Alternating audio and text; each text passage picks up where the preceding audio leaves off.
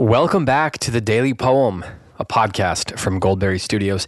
I'm David Kern, and today's Monday, May 22nd, 2023. Today's poem is by, one of my favorite poets, Seamus Heaney.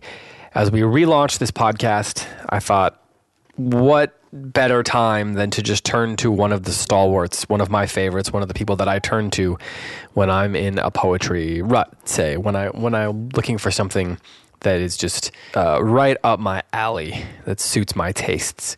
So Seamus Heaney is just about the prime example of that. He was an Irish poet, playwright, and translator who lived from 1939 to 2013. He received the 1995 Nobel Prize in Literature and is known for many works of poetry, including Death of a Naturalist, but also a translation of Beowulf. The poem that I'm going to read today is called, appropriately, May. I will read it once, as is my custom on this podcast. Then I will offer a couple of comments and then read it one more time. So here we go. Seamus Heaney's poem, May. When I looked down from the bridge, trout were flipping the sky into smithereens. The stones of the wall warmed me. Waiting green stems, lugs of leaf that untangle and bruise, their tiny gushers of juice, my toe caps sparkle now over the soft fontanelle of Ireland. I should wear hide shoes, the hair next my skin, for walking this ground. Wasn't there a spa well, its copping grassy pendant?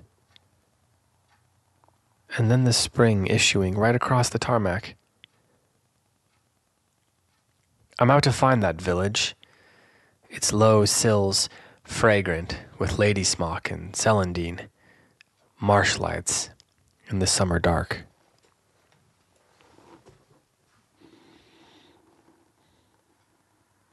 There's a lot going on in this poem, as is typical with Heaney. Our poet seems to be out on a walk, but he tells us right away that his eyes are looking down. Many poems about people walking are all about everything you see all around you. But our poet here, in this case, he's looking down, and he looks down throughout the poem because he's looking at things like his feet. He's looking at the ground, which causes him to think about what kind of shoes he should wear that would be appropriate for the ground that he's walking on. He's thinking about a spring issuing across a tarmac. And then ultimately he does decide to look up and look off towards the village that he's looking for. But in looking down, he looks into the water off, I imagine there's a stone bridge. I was just in the UK, just in England, and you see these stone bridges all over the place that are just wonderful to walk over. So I imagine him leaning up against one of those and looking down into the water, and he sees the trout flipping the sky into smithereens, suggestive of reflection. He's seeing a reflection of the sky in the water, and the trout flipping are causing that reflection of the sky to break up into thousands of pieces, which is that's an image that I really like. But then on he goes over the soft fontanelle of Ireland, which is another great image. A fontanelle is the space between the bones in the skull of a baby. The kind of underdeveloped, vulnerable, soft spots. So he's walking over the soft fontanelle of Ireland, which could mean that the ground itself is still developing. Could also perhaps be an image of thought or imagination. There's a lot going on there. And then he realizes that he needs to wear his shoes.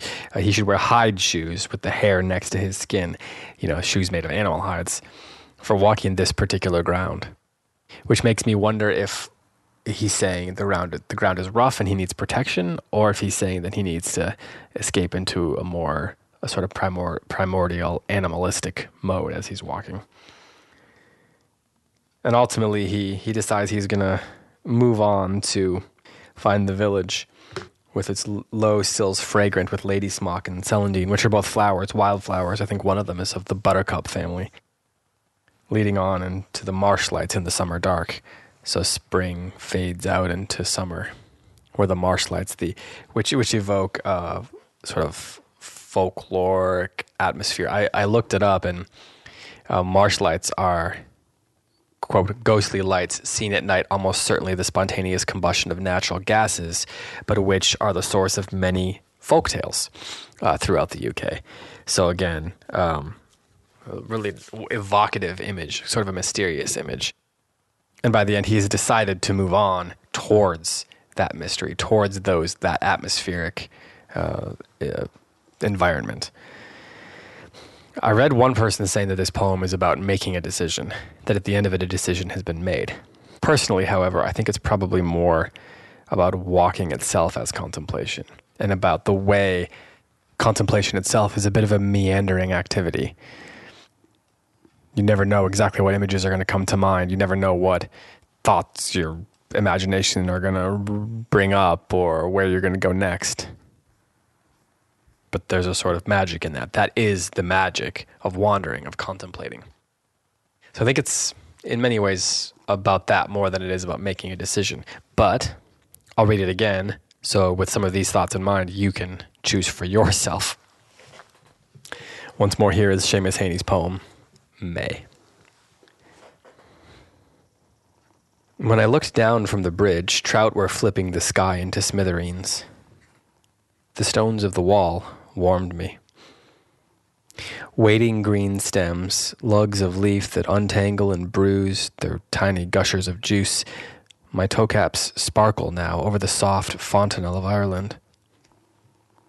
I should wear hide shoes, the hair next my skin for walking this ground.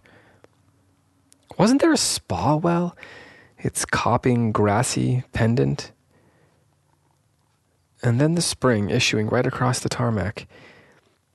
I'm out to find that village, its low sills fragrant with lady smock and celandine, marsh lights in the summer dark. This has been the Daily Poem. Thanks so much for listening. We will be back tomorrow with another poem for you. To listen to past episodes or to support this show, please visit dailypoempod.substack.com. On behalf of our whole team at Goldberry Studios, especially our producer Logan Green, I'm David Kern. Until next time, happy reading.